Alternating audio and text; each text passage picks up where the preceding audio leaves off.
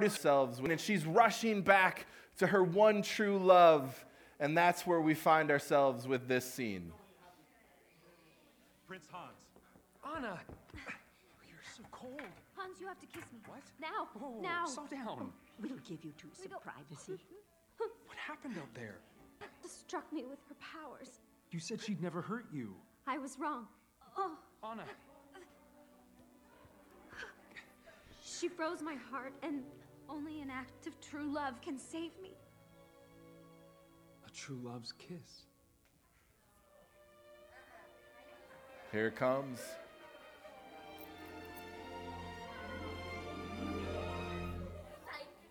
Oh, Ron. If only there was someone out there who loved Heartbroken.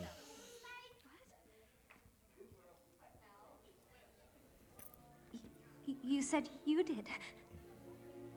As 13th in line in my own kingdom, I didn't stand a chance. I knew I'd have to marry into the throne somewhere. What are you talking about? As heir, Elsa was preferable, of course, but no one was getting anywhere with her. But you, Hans. you were so desperate for love, you were willing to marry me just like that. I figured after we'd married, I'd have to stage a little accident for Elsa. Hans. No, stop. But then she doomed herself, and you were dumb enough to go after her. Please. All that's left now is to kill Elsa and bring back Summer. You're no match for Elsa. No, you're no match for Elsa. I, on the other hand, am the hero who was going to save Arendelle from destruction.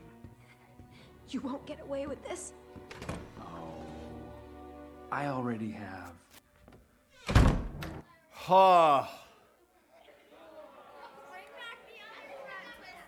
When I first saw that, I was in my college dorm. I was with a bunch of my college football teammates, and we were screaming at the TV like, "What? You gotta be kidding me! Well, you can't do that! I don't know!" Like, we were freaking out. Exactly. Like, how could this happen? That was greatest plot twist in movie history. Also, fun little side note. If you didn't catch this already, here's a little bit of movie trivia for you. Elsa puts on gloves to cover her true nature. Hans removes his gloves to reveal his true nature. I just found that out like the last time I watched it, I don't know, like a month ago. And I was like, what? All over again. But it's this great plot twist. I mean, it's a really bad plot twist in the sense of like everything feels hopeless in that moment, right? It's this bad plot twist because everything is broken and there's no, like, how are they going to fix this? Anna's going to die. Elsa's going to die. Hans is going to rule the kingdom. Like, that's not fun. The bad guys are going to win. Now, yes, obviously there's a Disney happy ending at the end. But in that moment, it's that bad plot twist where you think the world is broken and what is wrong is going to win. And that's a pretty familiar feeling, right? Like that's true of the world we live in right now, where it feels broken, it feels wrong. Some things aren't right here.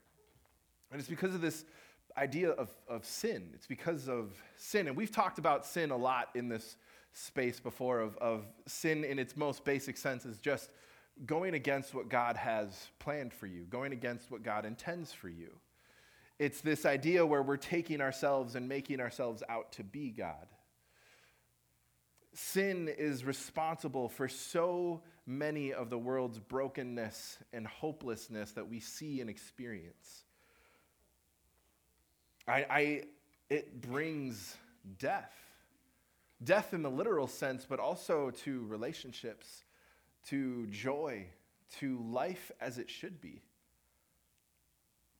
I've seen it in my own life. When I was in high school, I was talking to a friend who was a girl, and it was, 9 o'clock, not super late, but late enough that my dad came in the room and was like, you need to go to bed, you need to hang up the phone right now. Nope, no buts and ifs, don't pass go, right now, do it.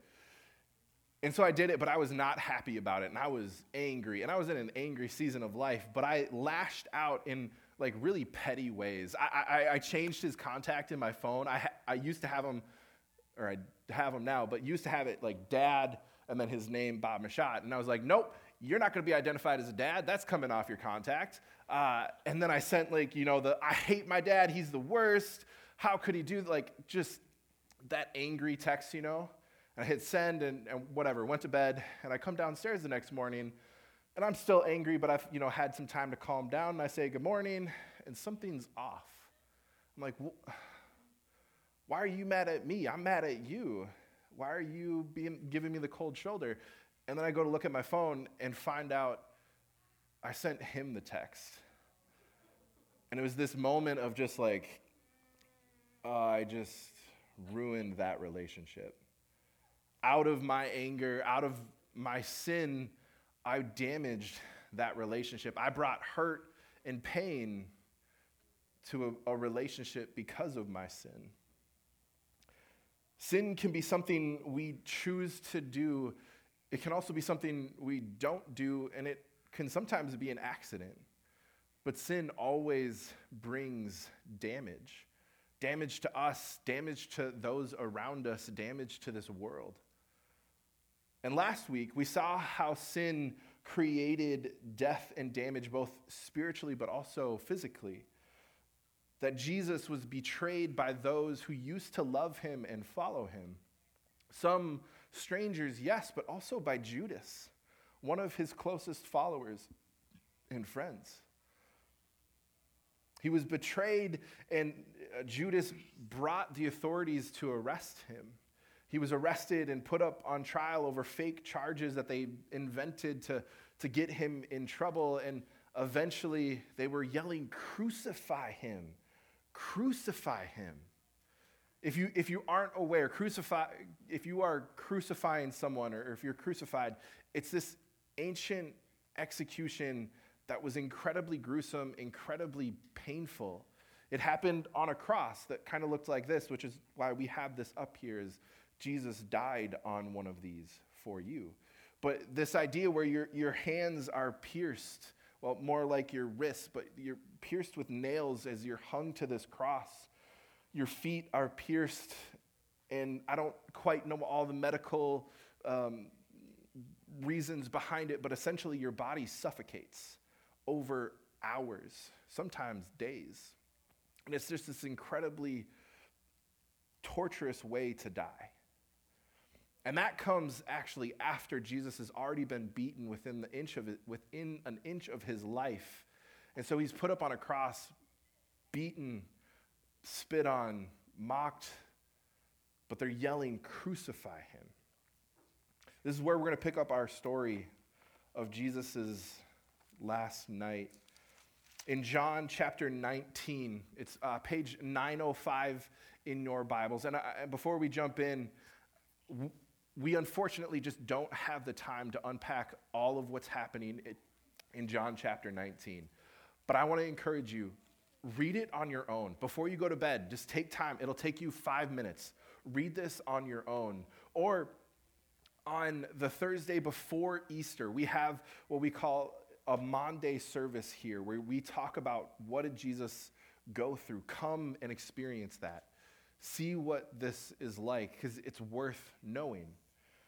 But I want to pull out some highlights of what did Jesus go through as he was being crucified. So in John chapter 19, the first half of it is the trial that we talked about last week, where this guy named Pontius Pilate, who was the Roman governor of that area at the time, was like, yeah, I'm going to wash my hands of this. You take him and do with him what you want. So we'll start reading in verse 16. So he, Pilate, delivered him over to them to be crucified. So they took Jesus, and he went out bearing his own cross to the place called the place of the skull, which in Aramaic is called Golgotha. There they crucified him with two others, one on either side, and Jesus between them.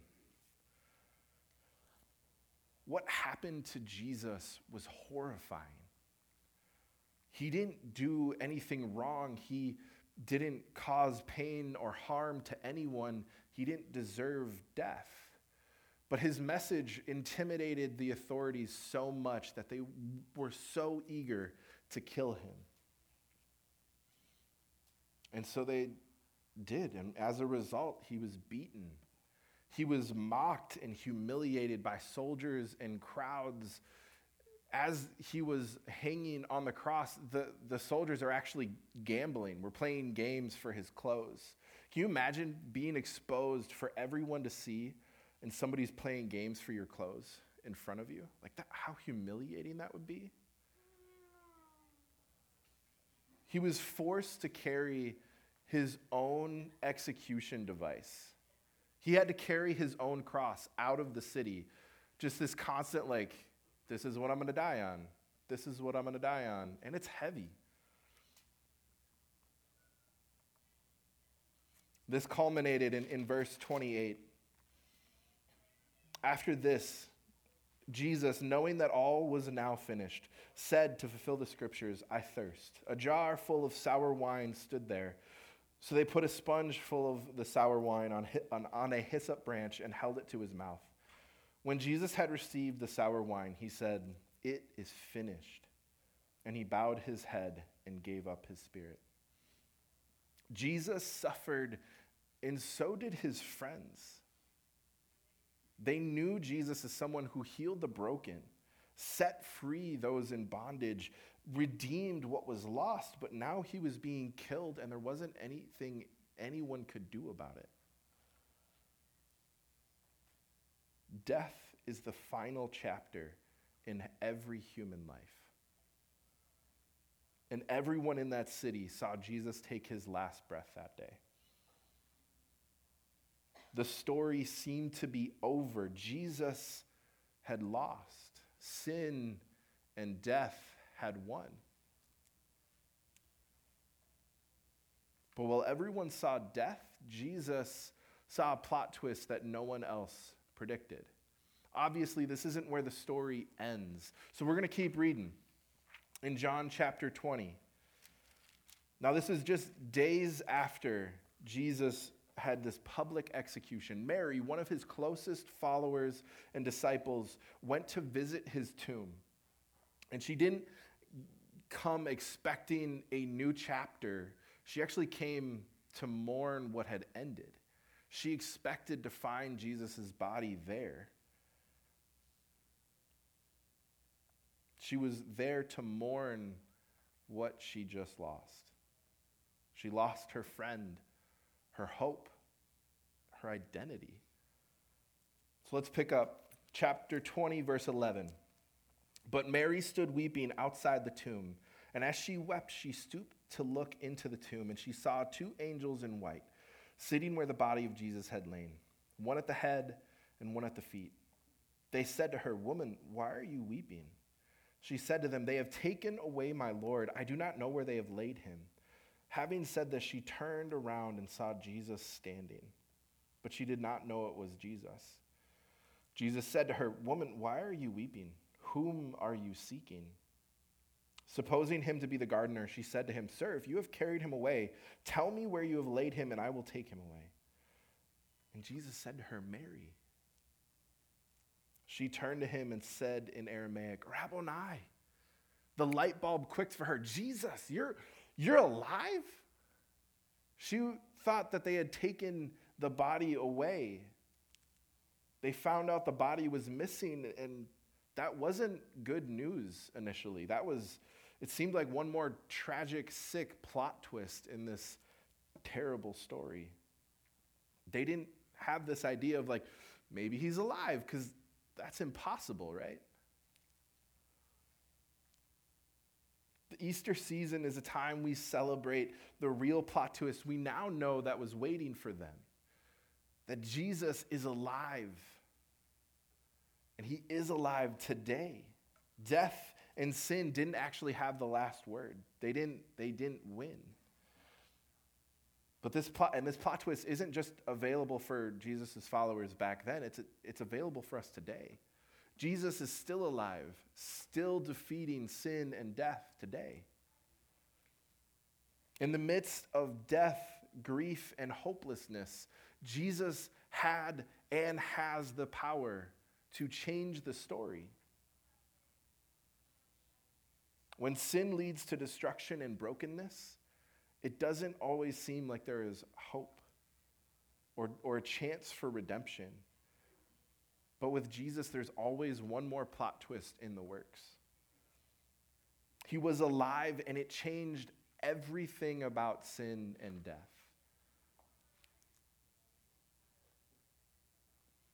That first Easter Sunday is proof that when sin brings death, Jesus brings life. This is talked about also in 1 Corinthians 15, where Paul is writing to the church in Corinth, telling them about the gospel, about the good news of Jesus, that he came and lived here on this earth, that he lived with us, and that he died on the cross. He died to take the death that sin brought upon himself. And that he died, but that's not where it stopped. He rose again. And because of his resurrection, because he lives now, he brings life to all. Just as sin brought death, now Jesus brings life. The Easter story is not about everything turning out exactly the way we hope or expect or want it to, but it's realizing that broken things, they don't have to stay broken. They're not doomed to stay broken forever. You are not doomed to stay broken.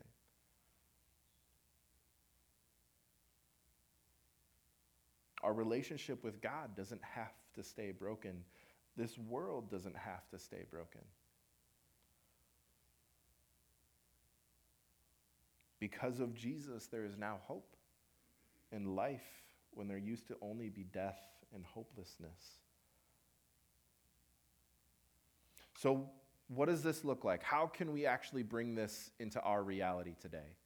How do we engage with this? What does this look like? I want to give you 3 things to think about this week. Think about them tonight before you go to bed. Think about them tomorrow before you go to school, or not go to school if you don't have school tomorrow.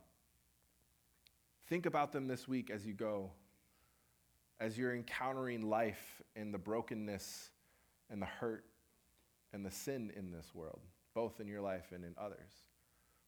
The first thing I want you to think about is grieve what's broken. Unfortunately, Easter is kind of a season of toxic positivity, right? Like everything is okay. We can celebrate Jesus. Everything's good. But that kind of ignores the pain that sin has brought. It overlooks the reality of the brokenness of this world.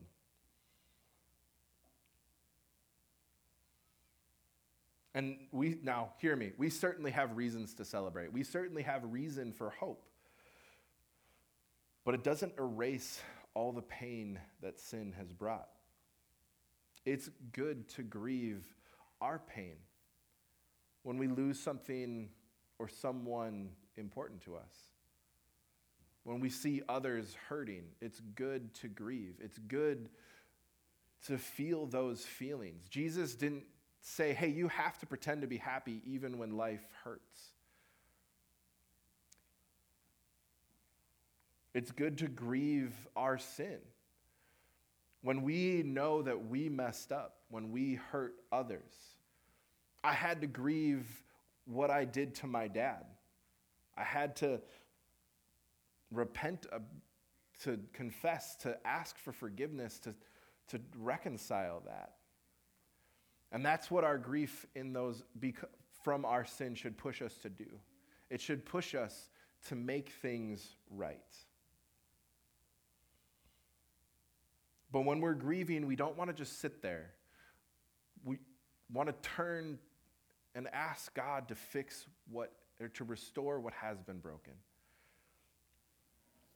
Take those things to Jesus and ask him to bring new life into those things, into your world, into your life.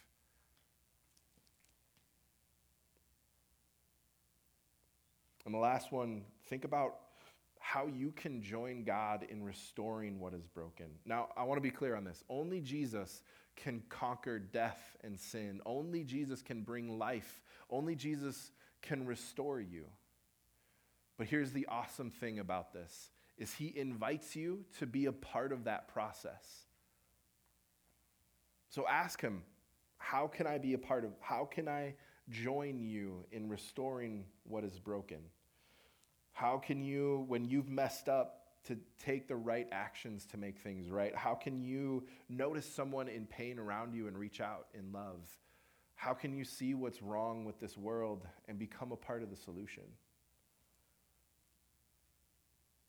Easter Sunday isn't about wishful thinking or hoping or just thinking about the good things in life. It's not about ignoring what's wrong. It's about trusting that Jesus can take what is beyond repair or beyond hope and make it new. Because when sin brings death, Jesus brings life. Let's pray. Jesus, you are so good. I can't even think about the pain that you must have endured on the cross, what that looked like, how that felt for you. And yet you chose to do it for me. You moved towards me when I turned away from you. You are making things right. You bring life in the face of my sin. You bring life to all of us, Jesus.